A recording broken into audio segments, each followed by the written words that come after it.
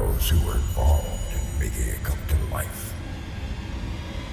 Join us as we go behind the door.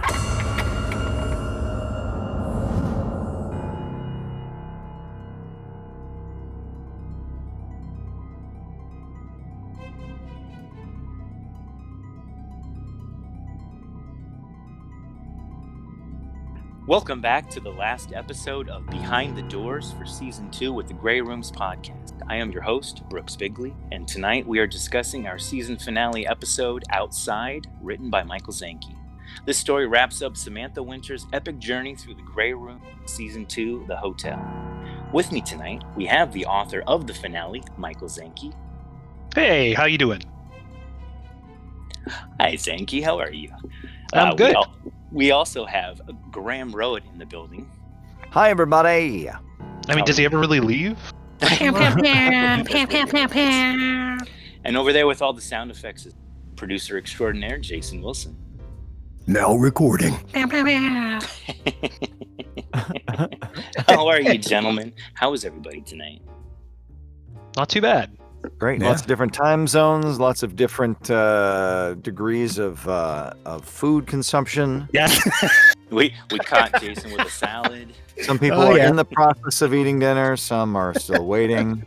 Or we're recording this on Canada Day, so the process of eating. Wow. You guys don't know what it's like being a Canadian. Being a Canadian living in the United States. Every time I come across process, my brain has a little hemorrhage because there's a part of my soul that says process. Sorry, Brooks, I derailed us. We're doing good. It is quite all right. Happy Canada Day to all of our brothers and sisters up north. Yes, you'll hear this 2 weeks from now, but Yes. Well, we didn't come here to talk about food, so what are we here for, gentlemen? What are we here to discuss? What did we just finish doing here? we finished Samantha's journey. Yeah. Good times. I mean, I'm not sure she would agree with that, but Yeah. metaphorically good times. Right. I mean, not for her, but yeah, I had It's a good true. time. It's true. Just heartbreaking, guys. It hurt me. It was what was narratively satisfying about the ending was that we got to know one Samantha who was kind and was inquisitive and developed a friendship with Todd, and then we also discovered that there's another Samantha who's a monster. And so I felt sad for the loss of the nice Samantha, but I knew it was inevitable because it's the Grey Rooms, and B, she'd also done terrible things. Yeah, she was powerful, man. I really loved how that power she had, the whammy there. I just loved that. That was my favorite part of her when she actually kind of got a little darker. I enjoyed the whole ending of the season. It was really fun listening to her. She was awesome. Kind of feels like a theme there is that there's a little bit of a monster inside all of us, Graham. Oh, what? Look at this. What? Wow. It's the monster that thinks process.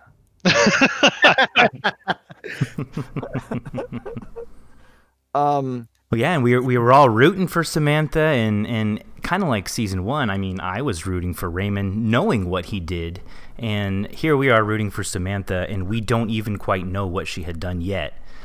So yeah, it was really hard to kind of be revealed, to see the revelation of the evil Samantha as it kind of slowly took over the good Samantha that we were hoping. From mild-mannered artist to deific god cult figure, it was a long and treacherous journey. I feel like we should tell. I'd like to see some of her art, wouldn't you? Oh man. Yeah. Paging Cassie Petite. We need some concept art here. Yeah, what kind of art would Samantha be into? What kind of art would she make? Yeah. What's her medium? Well, and how did it evolve over, her time with the church? Oh yeah. Well, I mean, once you're sort of a tiny god, right? Like you don't have to worry about like canvas versus pottery anymore. It's like, do I want to use like 7 human skins or 12? Right? Like how many people do I use in my sculpture today? That's those are the kinds of questions you get to. But she's because she's also like we're watching The Great on Hulu, and it's about Catherine the Great and Peter the Emperor of Russia, and when you're when you're an emperor, no one's going to tell you your art is bad. So she could be, her art could still be incredibly bad, but everyone says it's wonderful. So I think Cassie can come up with some really good stuff.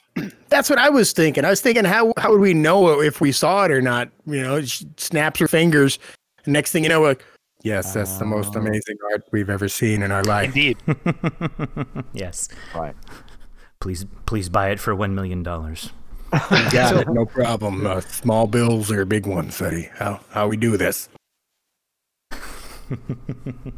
So can we get into kind of some stuff here? Like, Michael, you joined us after our little what would you call it? I'd say our break. Just the break that we took for the pandemic. You joined us with episode 9. Mm-hmm. Unfortunately, we lost our original writer, and you joined the pack. And I mean, you took these characters and you just fleshed them out, and you continued their story. And I don't think if anyone said anything about who wrote what, it would just it's a pure, long, beautiful story. Yeah, it's amazing. Well, and there was a lot of tons of great material to work with off the jump. Mm-hmm. In my day job, I write for video games, and it is a sort of a constant struggle with games writing to make sure that the content you're putting in front of the player is interesting and engaging, and most importantly, like quick, because there's sort of a very narrow channel when you're playing a video game for how much sort of story content you want to engage with. So my approach with writing is very much to let the characters do all the heavy lifting. We had such a great cast, great voice casting, and some really fun character tropes in Todd and Bob and Samantha and the Warden. So from my perspective, the job to get us from sort of where we took the break to the end was just carrying forward the great ideas from the first half of the season through to sort of their natural conclusion. The incredible power that the Reverend seemed to have other people. How did that tie into Samantha's ultimate fate? Why was Samantha in the rooms, like we talked about? Why was she in the rooms to begin with? And then I think one of the really fun things that we got to do, especially sort of in the last episode, is play with the idea of what are the Grey Rooms themselves? And I hope no one's going to hold their breath on us answering that question definitively, but like, even the question of like, why do people end up in the Grey Rooms, right? Like it's an interesting question. And I feel like we had some cool opportunities to at least start to walk down the path of answering those questions. I don't know, but you guys, I feel like the answers we have are pretty good ones. And it's going to be really fun to see how people react to that stuff as we continue to unravel it in season 3 and beyond. Well said. That was awesome. Yeah. How did you how did you kind of continue each character? Do you feel like I don't know, did you draw up like a character analysis? I don't know how these things fully flesh out, because normally there's one way where you create the characters yourself and then you write them versus kind of taking over something else and then continuing on with it. How is that process? How does that work? So like I said, with games, that's a pretty common thing, right? Is like you enter into the development cycle at a point where people have already created characters, or there's like something already out there in the public eye. And really what it's about is sort of identifying the core sort of elements of each character. What do they care about? What are their motivations? And you sort of like with Todd in particular, right? Like he talks in a very particular way. That great voice that Alistair created for him. Yeah, I love that voice. And so it's a combination of like making sure that what they do sort of supports their goals and their thought process, and then also choosing dialogue in such a way to support a goal when you're working in the audio medium. Although this is you guys had a lot of trust in me. This is the first time I've done purely podcast writing before. But the goal in any audio medium is to kind of be able to like imagine you have your script in front of you, like you put your hand over the name above a line of dialogue, and the ideal version is who's talking just by how they talk, right? So right. With Todd, that's a pretty easy ask, right? Like Todd talks very differently than any other character on the show. But it's trying to aim for that with every character. Bob, obviously, thanks to our lovely Mr. Growett, he talks in a very lovely way, and so it's about making sure that the sort of artful sentence construction that Bob chooses to employ comes across in a really fun and interesting way. Until the end, it's not very pretty. Well, I mean, so you've had a bad day. Oh man, it's all right. Yeah, I really appreciate how you said that. You can kind of cover the name up and still tell who's saying what based on what they're saying, how they're saying it. That's definitely the mark of a good writer, or even of a good character that's been written well. Each voice, Bob, Todd, Samantha, very distinct, but you maintain that character that made them, so it didn't feel like watching a sequel with a different actor playing the same character. You know what I mean? Like it just felt absolutely one piece all the way through. So you did phenomenal, absolutely. Well, thank you. Yes. Yeah, that was amazing. As those scripts started rolling in, I was like, yeah. Michael, do you almost prefer? I imagine there are pros and cons to both, but having a blank canvas as opposed to, I think as a performer too, I would rather have someone say, "Here are the limitations on what I want you to do. Can you do things within these parameters?" Versus someone saying, "You do whatever you want." Oh, absolutely. Yeah. That would almost be frustrating. Oh yeah, no. Blue sky, right? Or blue ocean, or however you want to call it. Like, especially in a collaborative creative enterprise, is almost never possible, right? Because if nothing else, there are other people involved in what you're doing, and you want to do a service to the people you're working with, what their goals are, what they're trying to do. And like I said a couple times, my background is in games, and that is the opposite of a blue sky, like blue ocean sort of situation. There's endless technological and product facing requirements for any kind of narrative in games. So no, it's just different challenges, right? Like the work we've already done on season 3 is just a different type of work. We still have a bunch of I'm going to use the word constraints, but like it's not, that's not a bad, exactly, parameters, exactly. That's not those aren't bad. I think this is a thing that I've had the incredible pleasure and honor of being able to do notes and collaboration with people that are starting out writing. And I think sometimes there's this idea that ultimate freedom is what you sort of scrape for as a writer. Like if I hustle, eventually I'll be able to do anything. Well, there's something to that, but like it's honestly just different challenges. There's even a writer who sits down in his writing cottage with a view of the lake and the typewriter and the blank sheet of paper. Even on one hand, I sort of imagine like, oh well, that's this is the day I write anything I want. But even he is sitting down with parameters for what he wants to make. Yeah, exactly. Painted a pretty picture there, Graham. That was very nice. Yeah, indeed. Someday when they option the film rights for multiplayer. There you go.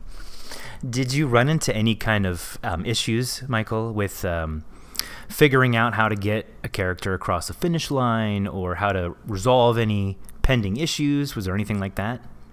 I wouldn't call it so much issues as it was like I was very keenly aware of you guys had already done so much good work, and I bluntly I didn't want to screw it up, and so it was a great just to sort of talk about the process a little bit. Like, it was a great process to be able to pitch ideas to the team and try to carry forward some of the narrative threads from season 1 and the first part of season 2, and try to draw these arcs from the material that people were already familiar with to, like you said, some kind of like a satisfying conclusion. And it was a really fun, very collaborative process, with everybody offering opinions and listening to my ideas and getting to iterate on the scripts to try and find the place we wanted them to go. That's another thing that I think is such an underappreciated part of collaborative writing, is the opportunity for getting notes and feedback and changing your writing to fit with the ideas of the group. There's this idea of the writer as sort of an auteur, that the picture you just painted, Graham, right? Like the guy by himself in a cabin with a cup of coffee and a typewriter. And certainly there's a place for that kind of writing in the world. But the writing that I have always done usually involves sitting in meeting rooms yelling at people for hours on end. I got to go back to work tomorrow. Come on. Yeah. So, but like in a like I said, in a collaborative, creative, like engaging way, where everybody's very everybody wants the thing to be successful. Everybody wants the outcome to be really positive. And so what you end up getting is all these different viewpoints, and being able to synthesize them into something that makes everyone happy. That's like when I can kind of look back on a script, look back on a narrative experience that I've helped to shape, but I did it in the context of the goals of the other people I'm working with, in the goals of the broader project. Like, that's when I feel really a lot of satisfaction. That's when I'm like, yep, I did my job that day. Amazing. That's amazing. Awesome. And so yeah, all the best. Satisfying. It's so satisfying when you can please everybody, and it's almost at the same time an impossible job. Right? Yeah. And sorry, go ahead. No, I'm just agreeing. Yep, he's correct. Well, and to that point, right? Like, it's not always possible to please everybody, but even there, right? It's about what can we do that hits as many of our goals at a really high bar as we possibly can. If you're working with good people and smart people, they're also Exactly. going to realize that not everybody's going to get everything they want, but if you're lucky, everyone can get a little something and come away feeling like their goals have been at least partially met. Yeah. Absolutely. Nice. Yeah. God damn. That's a great way to say it. I like that. That's the beauty of our team too, is that we all kind of do that. We kind of intuit what each person is doing and support and back up, and and we're so confident with each other that we can say safely, hey, what do you think if you did this instead, or on top of this, or in this way? And then we know that we're going to listen to each other. So it just creates this beautiful podcast. That's how you do it, folks. That's the real gift too, right? Is being able to not even voice it as a disagreement. It never even comes to that. It's more like, what do you think about this? And what do you think about that? Right. And people who are really gifted at it, anyway, I'm just saying, yeah, I think we have a really great way of working that is really exciting. Trust and respect, right? Yeah. It's very much doing work can feel, saying the word work, right? Like, it implies this sort of it implies a zero-sum environment, right? Where people pay other people to do stuff they don't want to do.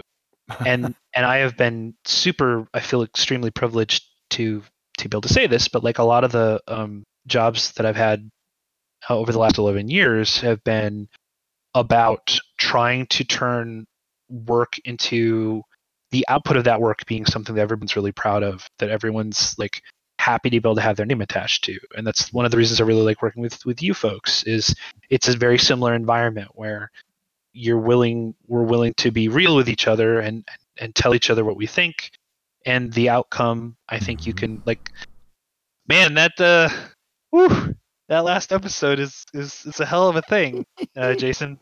So yeah, it's good that was fun though, man. I still get goosebumps. It's awesome. Yeah. Well, yeah, and speaking of Jason, your production, I mean, this must have been really challenging for you because this is the season finale. Like, you want to put the absolute best shine, on this last episode. So you must have also had a field day, though. I mean, there's so much going on between the transitions of Samantha exploring the rooms that are in transition, between her final meetup with Bob. Like, oh man, how did you determine how to get that sound structure? Excuse me, I just knocked my mic down. How did you determine the sound effects in that scene at the end between Bob and Samantha? Well, I mean, without giving away too much. Well, this is the spoiler episode, right? That's right. We can say everything. Well, I mean, I'm talking about for the entire. I still want people to be wondering. Well, was it what we thought it was? Give away all your tricks, right? Yeah, that's right. But I have a certain. I've done to be honest. Gosh, I reached back to like the movie Spawn. And it just popped into my head there, and then a few other things. I just had these ideas of how I wanted it to sound or how it should sound, and then that's how I just went for it. I kind of thought, what would scare me, and this would scare me, and so, and then Graham's delivery made it that much more easier to find the right atmosphere and vibe, because he really, like, when Bob started getting ticked off, it's like, okay, we're turning this up to 12 and we're gonna cause some nightmares. I love the sound of Bob shedding his skin. Good, I'm glad. Yeah, it's such a great it creates such images in my head that are all, I mean, that's another great thing about what we do, is that if we do our job right, there are movies playing in people's minds, but every movie is a little different. But they're all terrible. Yeah, I'm glad to hear you say that. 'Cause I have to give a lot of credit to JM too, because JM and myself talked almost weekly on and what we did is we broke the finale up into chunks. We did, like, the first 5 pages here and 6 pages there, and we broke it up into chunks, and that's how we were working. And we communicated on what his vibe was as far as the music would go, and I told him how I was feeling with the atmosphere, and we just really bounced ideas off of each other, and I really think that it made the process smooth, because honestly, I have to tell you, this was probably one of the easier episodes, believe it or not, to work on, because of really, yeah, it really was, because of the back and forth I had. Like, there was a lot of interaction with JM, and we really kind of hashed it out. And I would give it to him, he'd bounce it back, add this, remove this, and and it was a really good time. But then also at the same breath, this was also an episode where I was telling everybody, man, gosh, this is my least favorite episode, because I felt like it wasn't enough.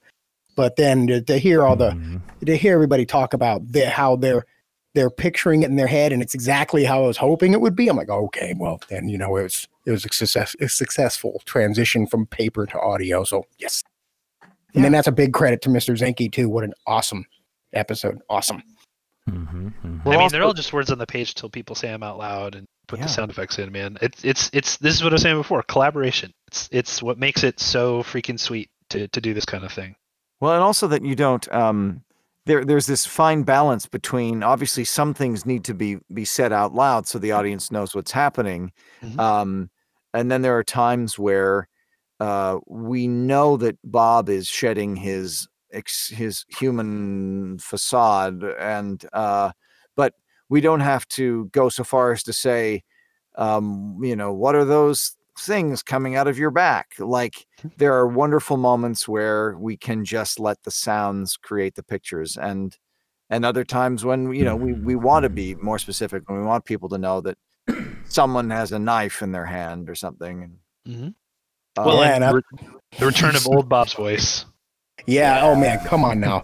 I mean, when that happened, and I'll be honest, I did add a little bit more pitch to it, just because I felt the sheer size of Bob at this moment. And when I was picturing it after Bob had shed the skin and was standing there towering over Samantha, she's almost craning herself backwards to kind of like just take in the just magnificent horror that is standing in front of her, that is Bob.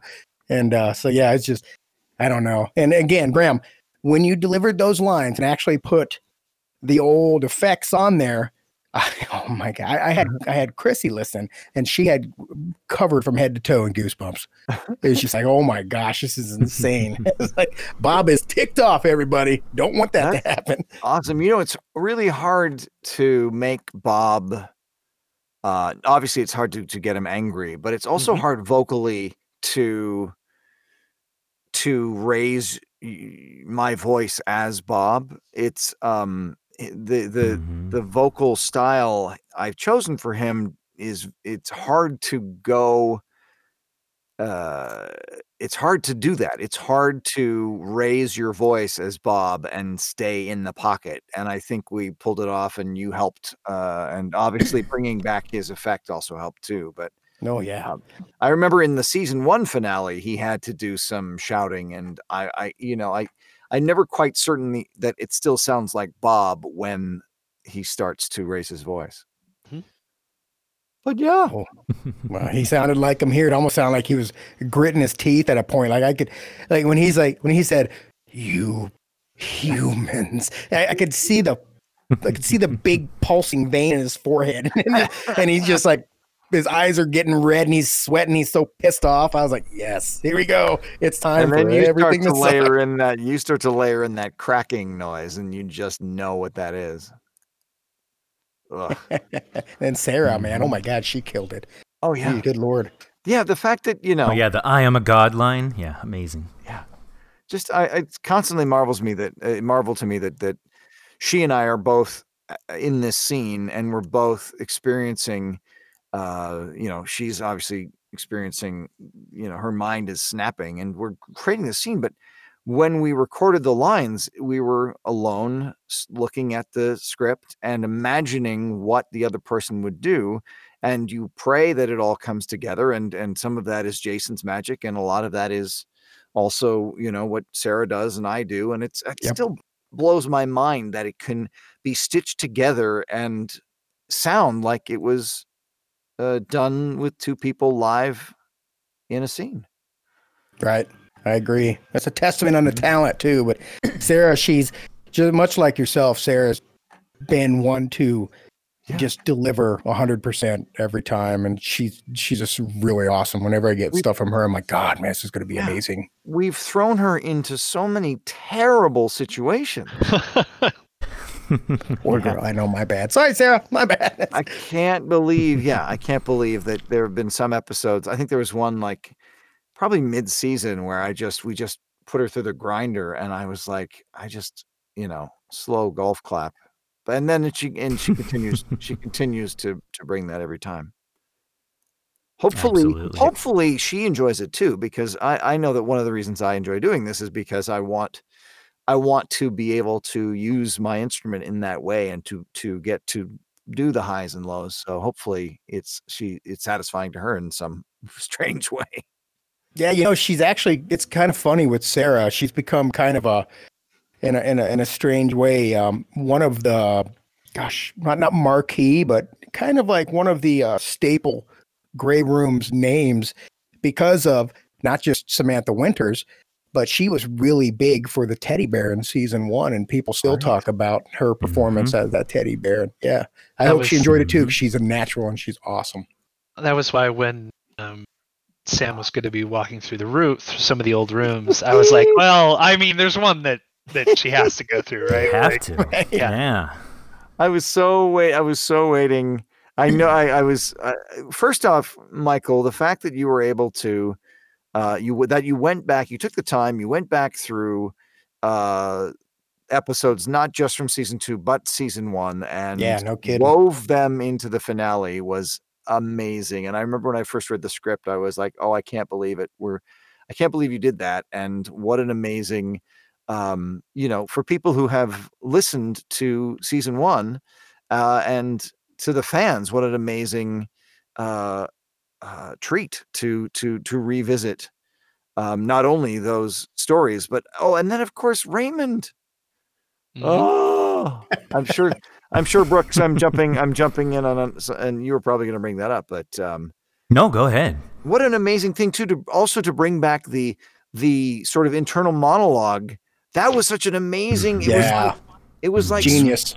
Yeah, it's like somebody from a present day movie walking into a black and white movie and looking around, and this other convention is happening.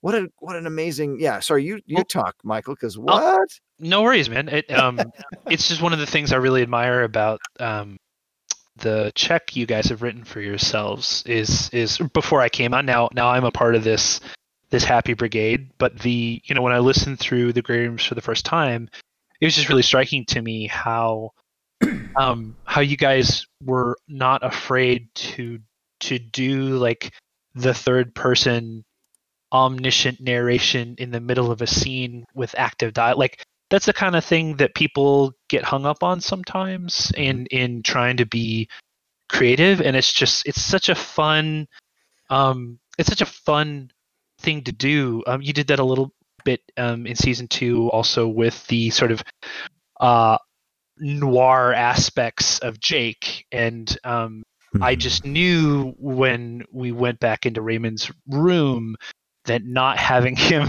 sort of narrate the situation from his perspective would have been a missed opportunity. So I'm glad it went over well. I really the thing, like I was saying when we started talking, that I've really enjoyed about the process of getting to work with you folks is the material that you all have created both in season 1 and season 2 before I joined. It's just really strong, and so the process of taking the baton and carrying it forward has been a really fun exercise. It's been a super fun challenge, and now looking ahead, to future exploits, how can we take the things that we did in season 1 and now in season 2 and kind of arc that ball a little bit, see where that goes. Oh, you did an amazing job too, man. I'm telling you.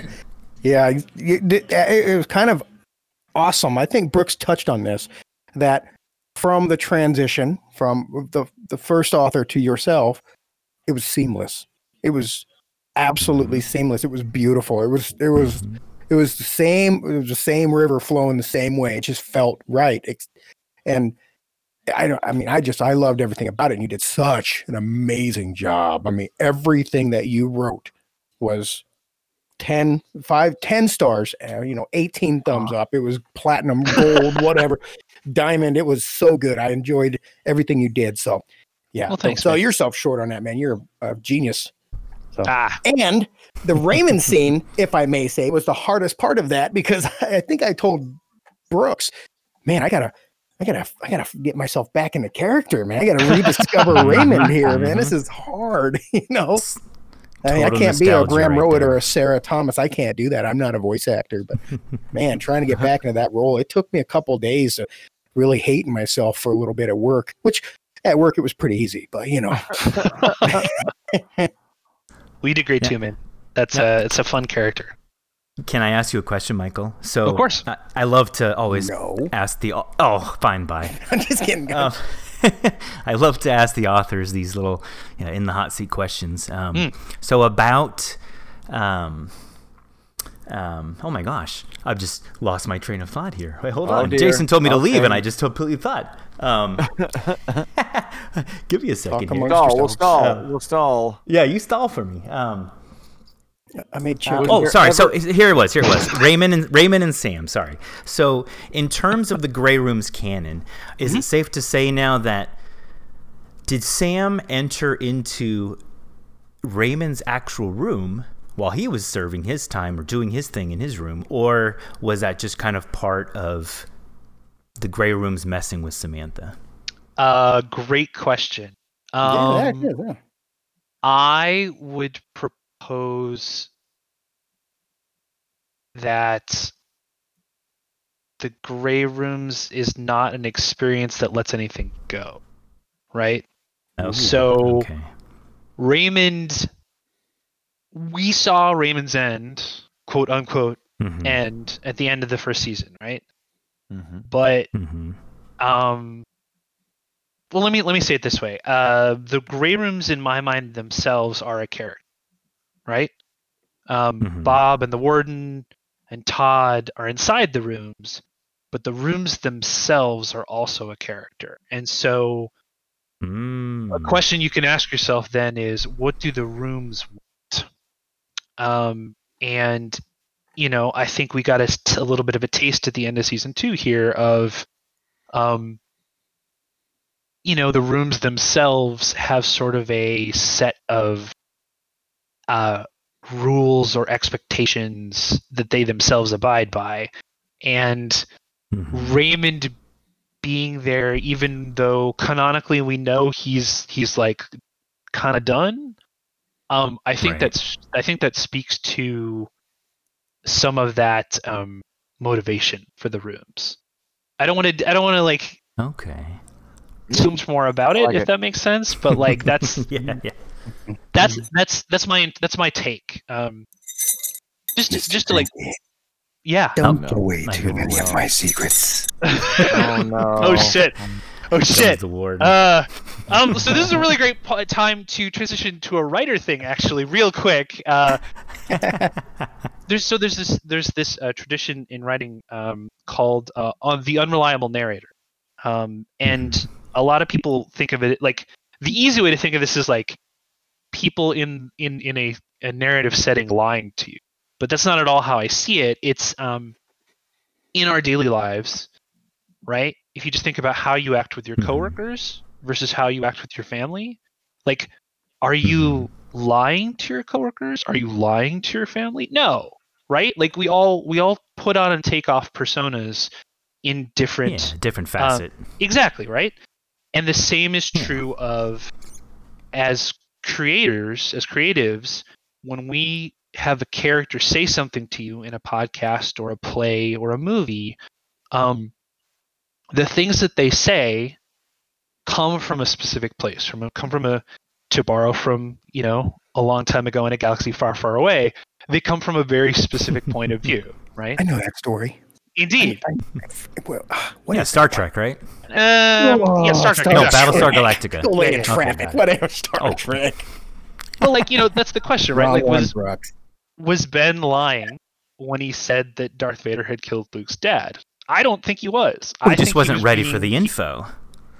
Right, but it's a question of intent, right? Like, I don't think Ben meant to lie to Luke. He was telling him something that was, in his own words, from a certain point of view, true. And that's very much It was metaphorically true also. Exactly. Yeah. So I feel the same way about, like, when you ask the question, like, what's the deal with Raymond in the rooms? It's about, if the rooms themselves are a character, right? Then they have their own point of view, and then they have their own motivations. Right. And just because we present something from the room's point of view doesn't necessarily mean it's like objectively true, if that makes sense. Okay. That's cool. That's a satisfactory answer. I like it.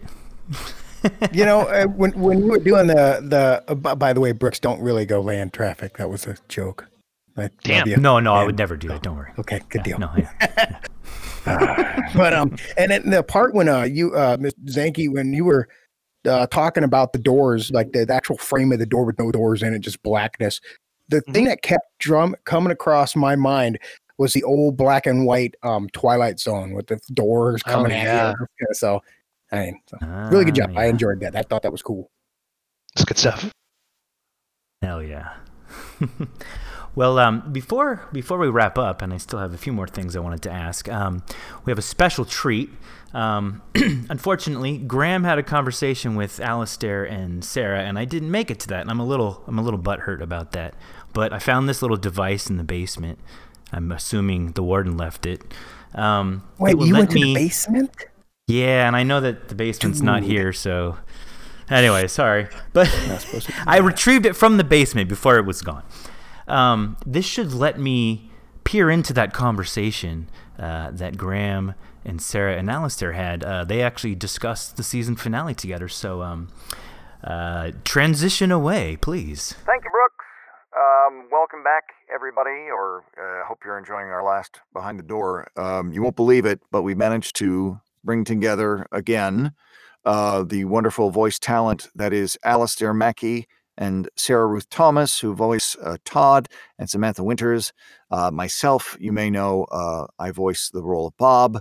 And we are here to discuss the finale, which that's the topic of this episode. Wait, Brooks? Is that you, Brooks? I just made it, guys. I just left the other conversation, ran down the street, and here I am. I'm here to talk to you guys. That's amazing. Let's do this. How did you get from there to here? I'm wearing sneakers, man. I can run fast. That's amazing. Well, look, everybody, we've come to the end of season 2. Mm-hmm. The finale was insane. Oh, yes. I'm so tired. Yeah.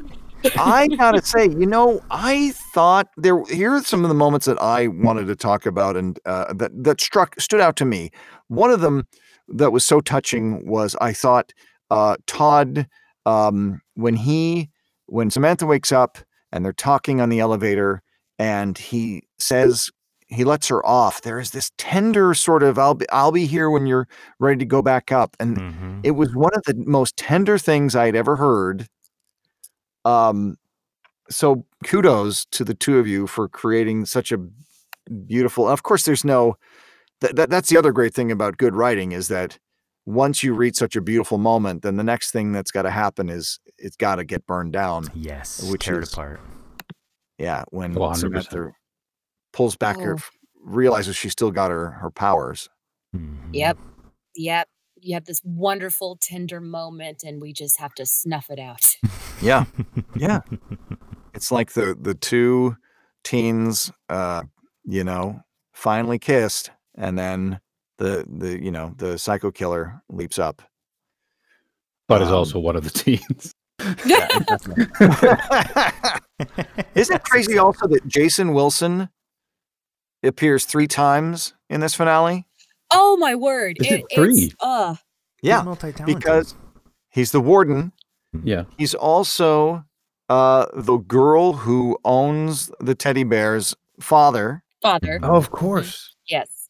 And then, of course, he's Raymond. Mm-hmm. Yeah. The chameleon that is Jason Wilson. We get to do a little bit of room hopping, and we get to see him. Mm-hmm. Yeah. Let's talk about the room hopping. Did everybody? I know that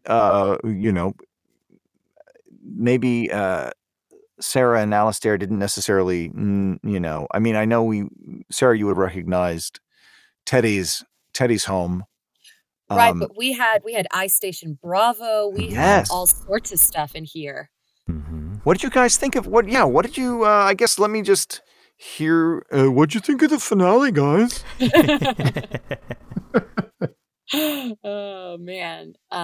Alistair, would you like to take this first? Yeah, sure. I mean, I was snuffed out quite early on. Spoilers alert, obviously. So it was quite nice to just sit back and watch the whole thing unfold.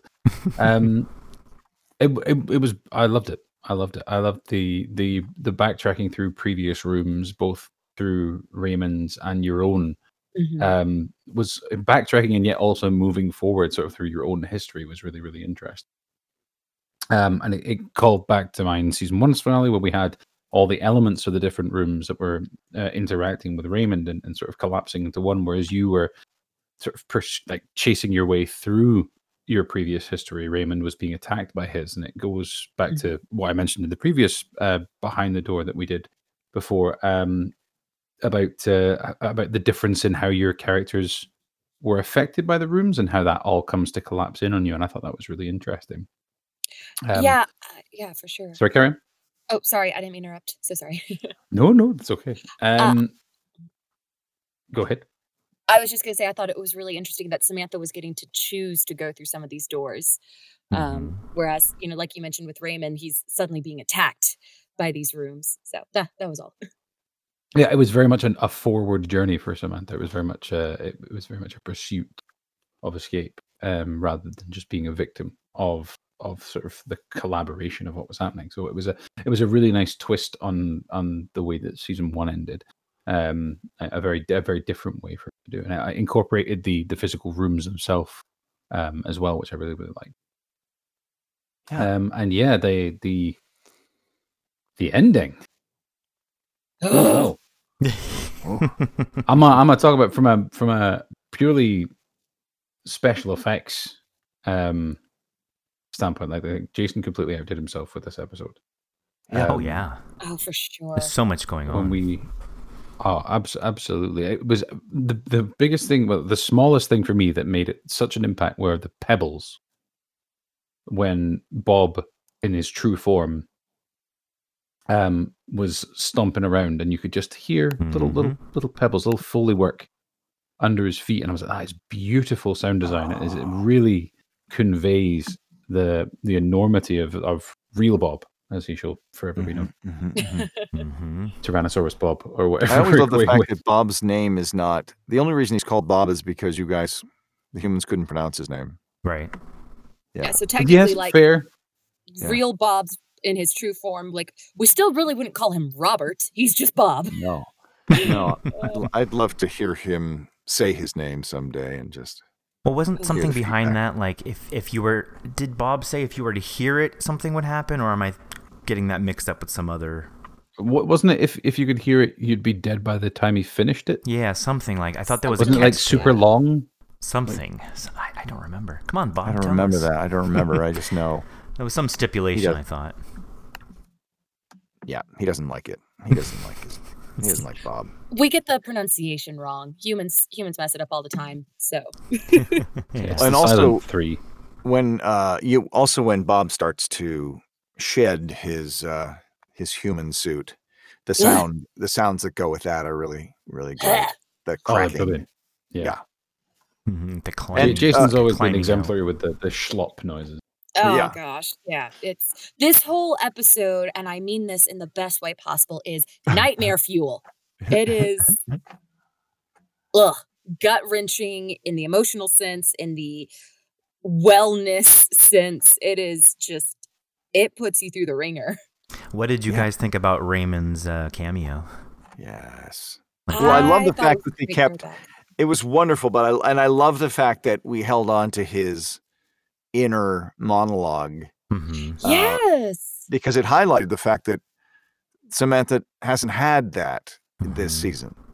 In the beginning, there was a little bit of it, I thought, right? First episode, maybe. There was a tiny bit of inner monologue. Maybe just to set was up. Was it inner, or was it just sort of, I'm talking to myself as I look around? Oh, maybe. Yeah, maybe you're talking Samantha aloud. Talks to herself. Yeah, she talks to herself a lot, and that's what the listener relies upon, is her talking to herself. I got it. But she's not that omniscient narrator. She's not observing everything on behalf of the listener.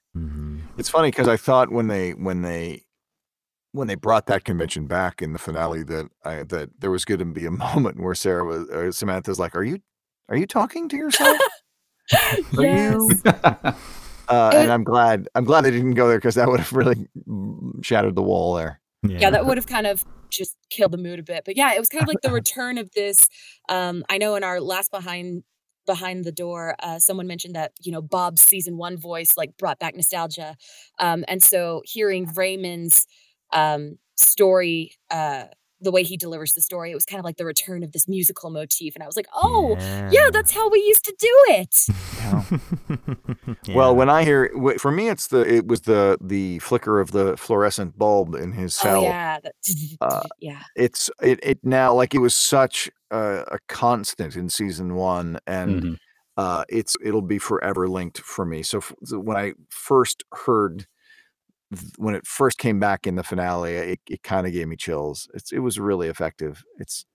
I mean, and the sound of bare feet on cement is so connected with season one of very the distinguishable. Grey Rooms that if Jason ever happens to use that effect anywhere else, it's Here comes really Raymond. dangerous, because it's like, wait a minute. It belongs in this certain setting. It is part of this one setting, and outside of it, just no, absolutely not. It's branded.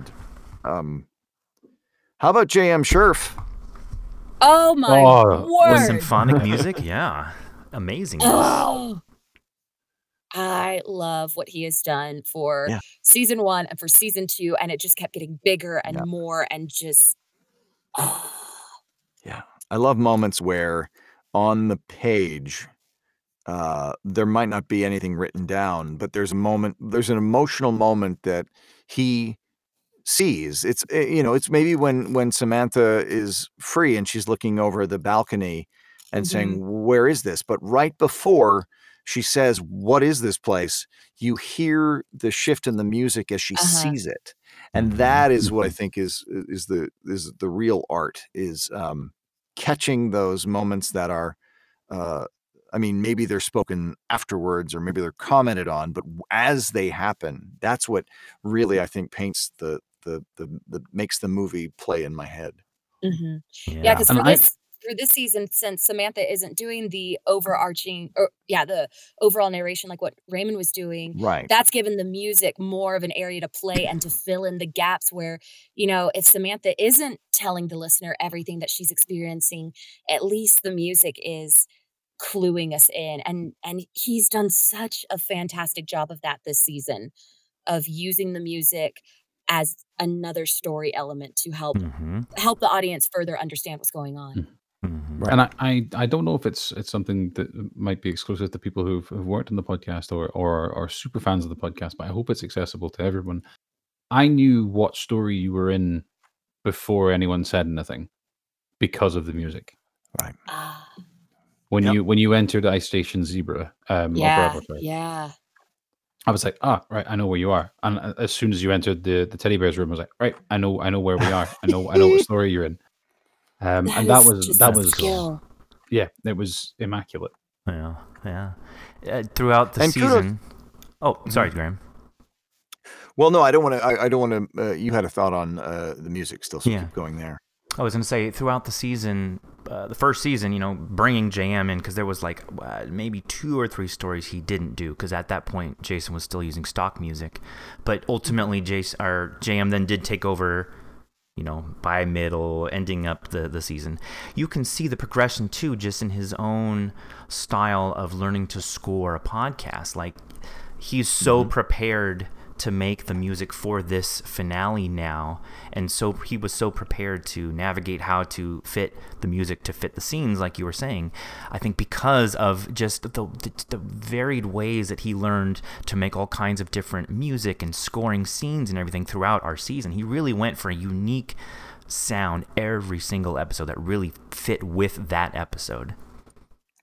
Yeah, amazing. And then to churn out but to create a condensed special track for the patrons with the Dismal Dirge. That's right, every other week. Just amazing, just above and beyond.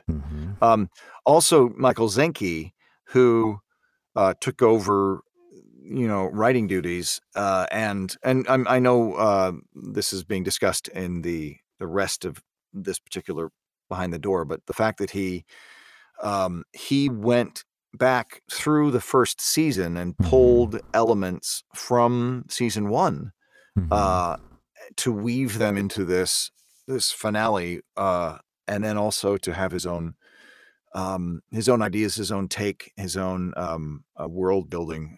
Just amazing. Yeah, he really fleshed out the characters even more to get us to this point, to have this spectacular, epic ending, basically. Yeah, and my overwhelming feeling at the end, which I felt sad. There was a sadness for Samantha at the end that I felt, but it also felt inevitable. Like, it felt like I feel sad for her, but this this was always how it was going to be. But the fact that I found myself in that kind of melancholy, and also, this is the Grey Rooms. I knew this was coming. I thought that was amazing. And it speaks to how well we did our jobs, I think, and everybody involved. Yeah, with the script writing and the sound design and the music and all of the actors, there's just, you're right. You do find yourself, you've been so emotionally fraught going, well, maybe, just maybe, maybe maybe this prisoner is not as bad as, Bob's making them out to be. And in the end, it's just, you have to settle into that understanding of, I walked into this knowing what it was, and now the ending's coming, and I know exactly what it's going to be, and it's still going to hurt. Yeah. So, and it's a testament to Michael writing a story that made us think that she had a chance. Right, exactly. Like with the writing and just all of it. So it's absolutely, he did a fantastic job. At what point in the episode did you realize she didn't have a chance? I think it's when Bob, you know what? Bob, that's interesting, because she finds herself somewhere different. She finds that she has escaped to a point. She doesn't know what this new place is. And then Bob finds her. And even when Bob finds her, he's sort of saying it's over. Yeah. And we're not quite sure initially if listeners of the Grey Rooms know there probably are no happy endings, but there's at least a moment where you're thinking maybe she's no use to them anymore because of this, that, and the other, so they're going to let her go. And it wasn't. I think it was probably. Yeah, it was during her conversation with Bob that I realized that this is over, and she can't. Well, because there's this, during that moment when she's outside and she's looking, you suddenly have this realization during that conversation of, between where she is now versus where she was, where she was preferable. Yes. Yes. Which is just devastating. I think for me, that's definitely the moment that cemented it for me. But the moment she turns on Todd was the moment that in my brain I went, well, she's done. Yep, same. I completely agree. The moment she turned, because there's a lead up to it. There's a build up where she's talking to herself. She's going, don't do it. You don't need to do it. Don't do it. But she becomes so desperate and just so ready to be out of there, which you can't fault her for. But what you can fault her for is the method in which she goes about trying to escape. And so the moment that she turned on, because this entire time, we talked about this last time, she's been trying to make an ally out of Bob, a bit unsuccessfully, but her ally to a degree is Todd. He's right. a confidant, a friend for her. And he goes from being a friend to being a tool for her. So that for me was her damnation. Yeah. No, I absolutely agree. I'd say that was in this entire season. That segment was the hardest Todd lines I had to record. Was because Todd's normally quite an expressive character. He's quite buoyant. He's normally quite joyous. He does have his serious moments, but he's very expressive. Yes. And I then had to try and convey how he was feeling whilst also being essentially monotone for that character was very bizarre. Yeah, that was a great shift and a wonderful thing to listen to. Because he was, I wanted him to be devastated. Yeah. That he thought he was getting through to you, and you turned on him. Yeah. I'm getting emotional here. I'm sorry. But it's a testament to the how good the writing was. That the writing was so good. I connected to both of these characters at this point. I was like, no, and when I was reading the script, I was like, no, don't do it. No, not Todd. Yeah. No, leave me. No, okay, fine. Yeah. But yeah, it was lovely to hear it come together. Certainly in the finish, and I love the sound effects that when you go into your Unity voice. Yes. I love what Jason does with the SFX on that, and it really like as soon as that started to creep in, you're like, oh no, I know what she's doing. She's falling back into her old ways. But no, don't do it. Yeah, there's this unease, there's this disturbance, and then she just commits to it, and it's she fell off the wagon. Guys, I am so grateful that we got to work together this season. I know that we will be together next season in some form. So I'm not going to say goodbye, but I'm going to say on behalf of Jason and Brooks is. I'm Jason's not here. Brooks is here, but thank you so much. It was so amazing to create this world with you guys, and also the person that we haven't mentioned is Cassie. Help me, Brooks. Shiver. I always go by her other last name, Cassie Partit. I don't know. I'm sorry. And the only reason I use the other name is because on social media, I sometimes get mixed up with, Cassie Partit. I don't know why I blanked on, use the old one, but her contributions have also, she's the other, she and Hale Scherf are, who's been taking over video duties. We're going to cover all this in the rest of the Behind the Door, but all props to them. This is about Sarah and Alistair. You guys are so great, and thank you. Yes. For this season. Yes. Thank you. It's been such a blast to play Samantha, and I've loved every minute of it. Yeah. And even the awful minutes. and there have been plenty of those. Oh boy. And it's been an absolute pleasure to keep Todd going. He to birth him out of what was initially a 1-episode Patreon character, and to have him become part of the full season has been an absolute honor. So thank you so much for letting me. He's getting his own spin-off show. Yeah. Brooks, I'm going to give you a head start to run back to the thank other. You. Yes, I need to get back to the other conversation. So thank you, Sarah, head over and thank you guys all. Bye. See you, Brooks. And I am going to thank our listeners for taking this journey with us on season 2. And I think Brooks has probably made it back to the other studio. So we're going to throw it back to Brooks Bigley, Michael Zenke, Jason Wilson, and I'm there too. Anyway, we'll be with them now. Thanks so much.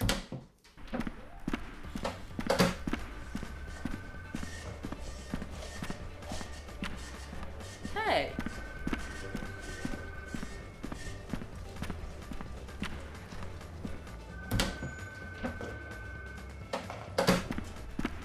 And thank you, Graham. Whew, I got back just in time to get the conversation going here again.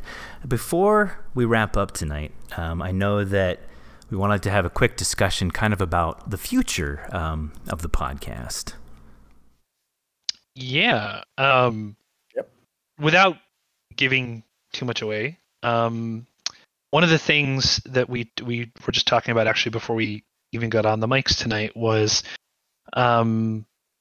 what can we walk away from season 2 with in terms of some things learned that worked well.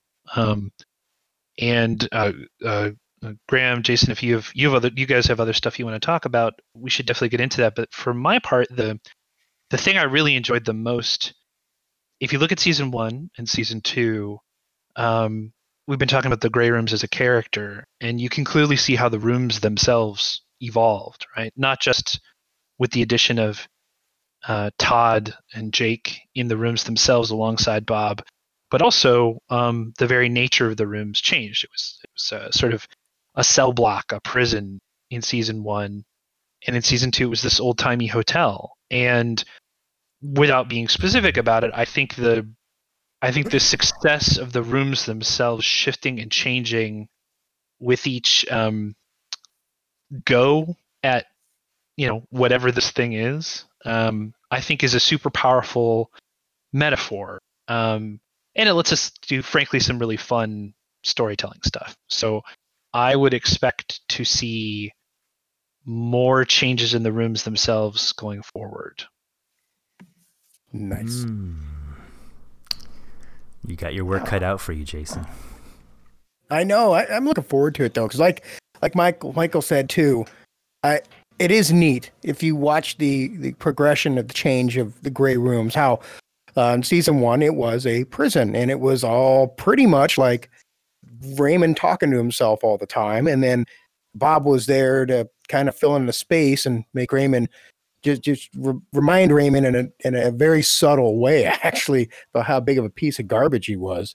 And then season 2, it's just this larger, broader cast of characters, one of which is Jake Stone. I'm actually, part of me is a little sad he's dead. I really liked Jake Stone, but Well, I mean, hold on there, Jason, because like we just said, Michael, one of the great parts of the rooms is, Yes. they don't leave anything lying on the floor. So They don't let you go. They don't let you go, man. I know, man. Reduce, I reuse, and go back. recycle. Yeah, but I agree too. I think that the universe is just going to get bigger, and there's going to be more layers to it, and eventually, I think it's just fun, and I'm really looking forward to the progress that we're going to have in season 3 and beyond. I don't know. It's a lot of fun, and it's challenging for myself too as a sound designer to always try to make it fresh and to tap on these to capture what is trying to be portrayed from the paper. And yeah, it's just been a lot of fun. I'm really looking forward to season 3. I'm really looking forward to season 3, actually. I'm worried about Bob. I'm not really worried because I enjoy anything that Bob has to go through is going to be fun for me as an actor. But I'm fascinated with Bob's. It feels like Bob is constantly trying, and I think I just probably said this when we were talking with Alistair and Sarah a moment ago. But Bob's exposure to humanity is something that is constantly sort of affecting him or trying to adjust his sensibilities, and he's been doing this job for a long time in my imagination, and so over how many hundreds of thousands of years, no matter how strong he is on what his job is and what he needs to do, the way a river will work the bank of a stream, he will eventually be worn down grain by grain. So I feel like that actually it makes him an exciting character, and I think to not only play but to write for. I think he's it's fascinating. I don't know. I'm worried for Bob because I think he can go a lot of ways, but I think that's also exciting, and he just wants to do his job, man. Yeah, well, Absolutely. Bob is definitely a popular one. Bob has his own fan club now, which is amazing. Got any Bob Squad? Any Bob Squad out there? Bob Squad? Bob Squad. Bob Squad? I think the thing you're pointing at, Graham, which is great, is not to talk out of school, but I think if you read between the lines, you maybe think about that last episode of season 2, you can kind of get the sense of maybe the kind of neighborhood that Bob runs around in, the sort of who his friends are, maybe. And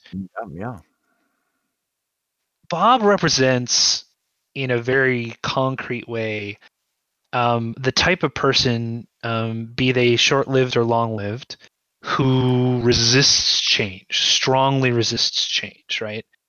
And so the thing you're pointing at, which is great, and I completely agree with you, is it feels like over the course of season 1 and season 2, we start to see this sort of implacable facade start to shift a little bit. To your point about he doesn't really raise his voice very much.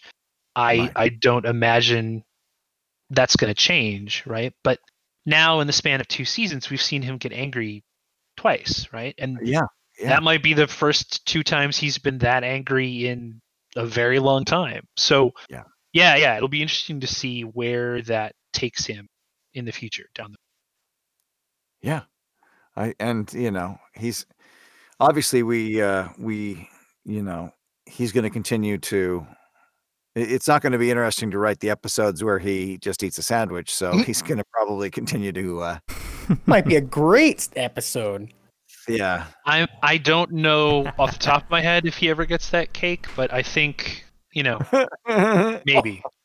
Oh, that's right, man. That's a little bit of torture for poor Bob at the end there. He never gets the cake. It's like, man, there is no cake. Cake. I very rarely do this. I very rarely pat myself on the back very much. But did you guys catch that was actually a handoff from season 1? Yes, I did. I knew.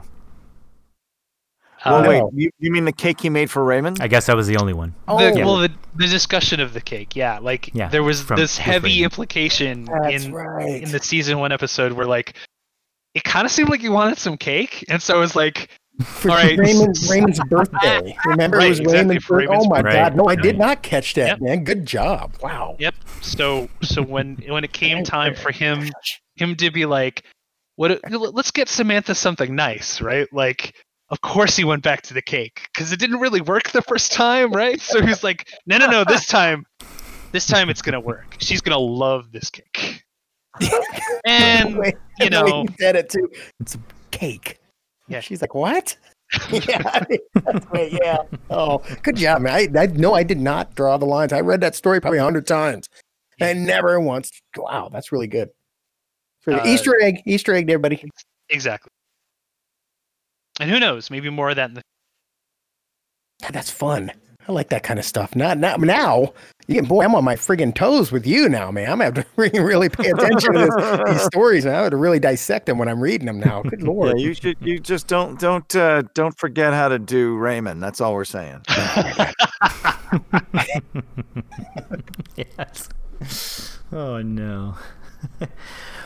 Well, gentlemen, I want us to say our thanks. I know that Jason loves thanking JM for the amazing, beautiful music that he always gives. Oh my God! But maybe if we could all just go around and just thank who we want to thank. I don't know. Yeah, that's a good thing to do. Yeah. I want to thank. We're all going to thank the same people, but I think just to take some pressure off of, I think we're all thinking of JM, who, I mean, we've created such an amazing team that I think, we all keep pinching ourselves. JM, as our resident composer and musician, has created a soundscape and a musical variety and style, and just we're so lucky to have JM with our music, and Cassie with all of the art that is being made is so amazingly. I mean, just all the words right now are just not good enough. But and also, our brand new website that everyone should go to, that Cassie made, grayrooms.com. And then, of course, Hale Scherf has joined the team with our video content, and that is a whole, that is so amazing. And anyway, I'm just I just sound like an idiot now, but we're a really great team, and everybody here in this conversation, and a very welcoming team. It was a pleasure to be able to join you guys midstream, and you made it very easy to hit the ground running. Cassie and JM included. Super fun challenge, and excited about next season. Yes. Oh, yeah. Absolutely. Oh my gosh, guys. I want to thank the authors. We got to thank the authors. All of the authors that have been submitting stories and making everything what it is. Yes. Let's coming on and doing these behind the doors. All of the actors that have made their voices onto the Grey Rooms, and familiar ones and new ones. I mean, this is even bigger than just the direct team here that's putting it all together. There's so many people involved in this. So thank you, everybody. Correct. Yeah. Actually, it's kind of funny. Cassie today has been sending me screenshots of emails from season 3 submission authors that have been told they're going to be there, and it's really cool. Still being the person that had the nightmare. It's really, I don't think I can ever put into words or even an emotion to express my personal gratitude to everyone, because this was a bad dream I had. And I figured one day I told, my wife said, I'm going to do this. We all know the story. I'm going to do this. Here it is, and the fact that it's here and it's awesome. It doesn't suck. It's amazing. I mean, we have some of the best voice talent I think I've ever heard in my life. And I listen to a lot of podcasts, so I'm just going to toot our own horn on that one. But, and the authors, these stories that we get are absolutely amazing. Brooks is right. I mean, we get really talented storytellers, and it's really cool to get to bring those to life and to see their reaction.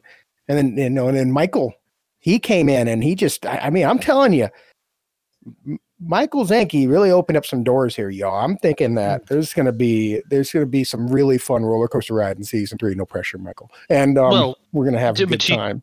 To your point, some of the stories coming up are just so creative and just really inspiring. The frame story that we've been talking about, the rooms themselves, and the stories of Todd and Bob and whoever, maybe there'll be someone after Samantha. Who knows?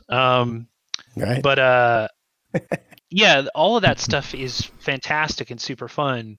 But the individual narratives of each episode just are what make the rooms such a fun, special, different horror podcast. And oh man, some of those season 3 stories. Oh yeah, right. I know. And I'm not going to mention it really right now so much because I need to tell the patrons first. But we have a change coming up for season 3, and it's a big one. So it's not going to be a change of format or anything. It's just I think that the listeners will be very pleased at the change, and we'll really reveal that a little bit later down the line. But like Brooks, we cannot forget you. You always do such an amazing job. You've helped me a lot with a lot of the logistical stuff, and you're really good with social media, and you really helped me out. I mean, there's a lot of things that I could not do that you have made me able to do or understand. And then, of course, Cassie. We all know Cassie. I talk to her all dang time. Her artwork is phenomenal. The website is amazing. She's also really good at cracking the whip and getting me.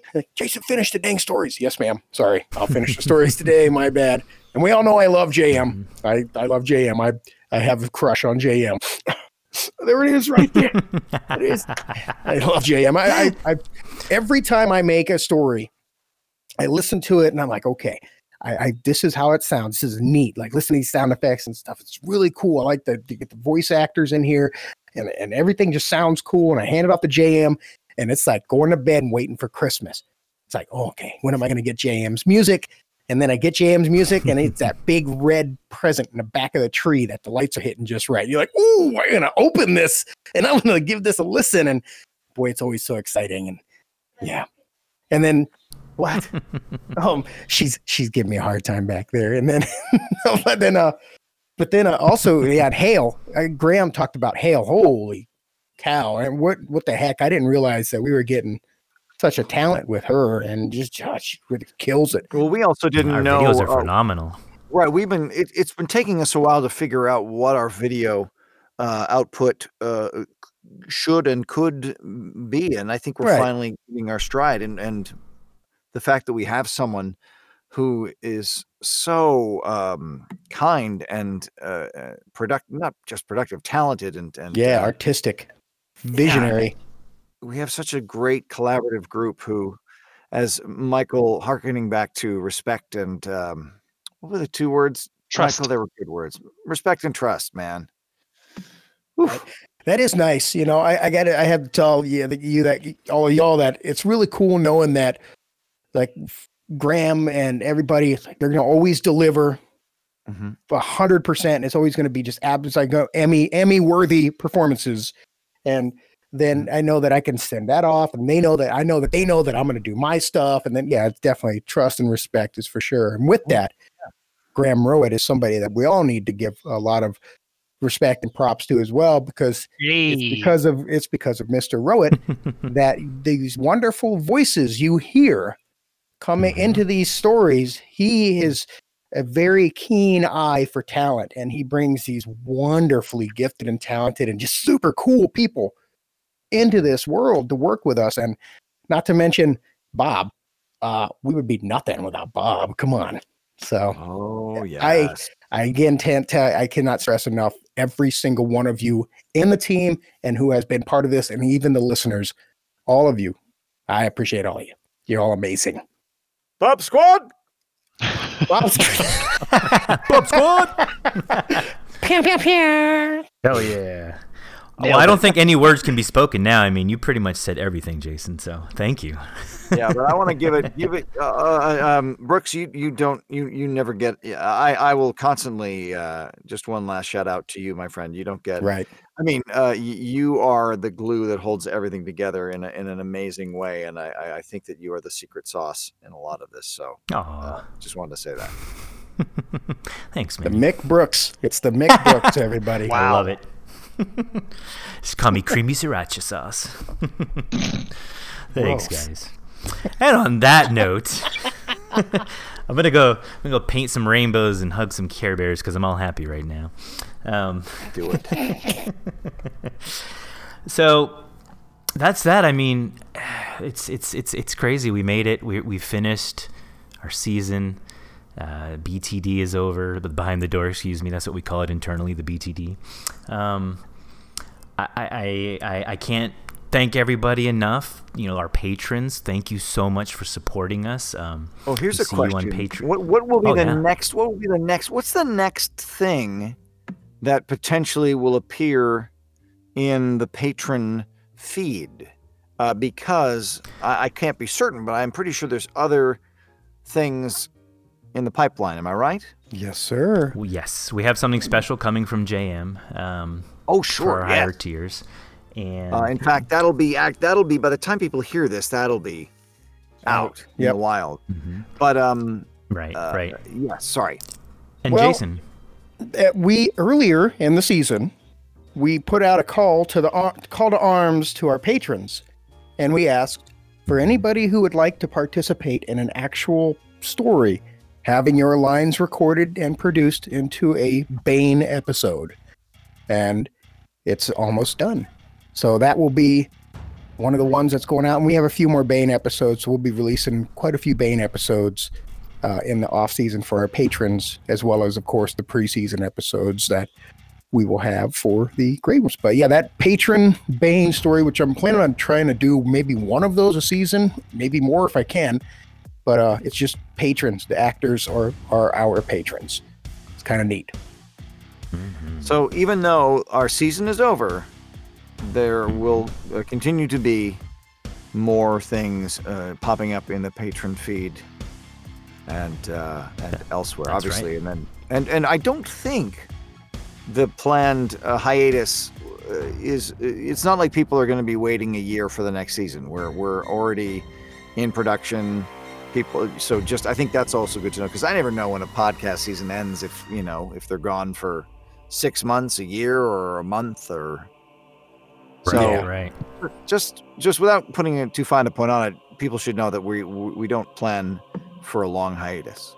No, and I think we did it last season too. Correct me if I'm wrong here, but I'm pretty sure we did it last season to kind of make sure that even though we are having the quote unquote break in service to prepare and do everything for season 3, we would release our patron stories to the public in increments, as well as the preseason stories for the public. So I think they still received something at least monthly while we were gone, if not more. So great. Yeah, you're So right. good.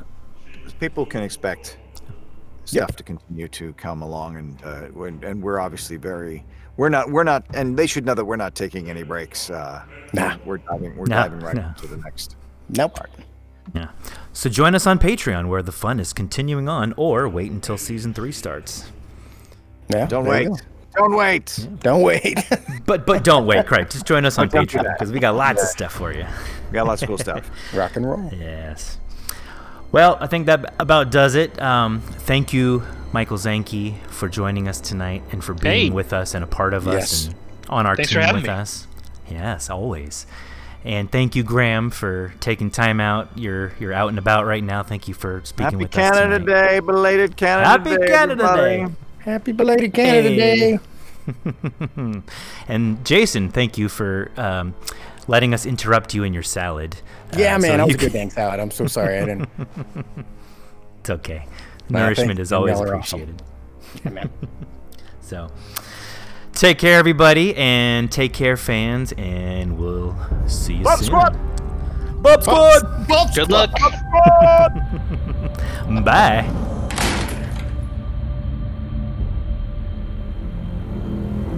Join us each week after every episode for another edition of Behind the Door.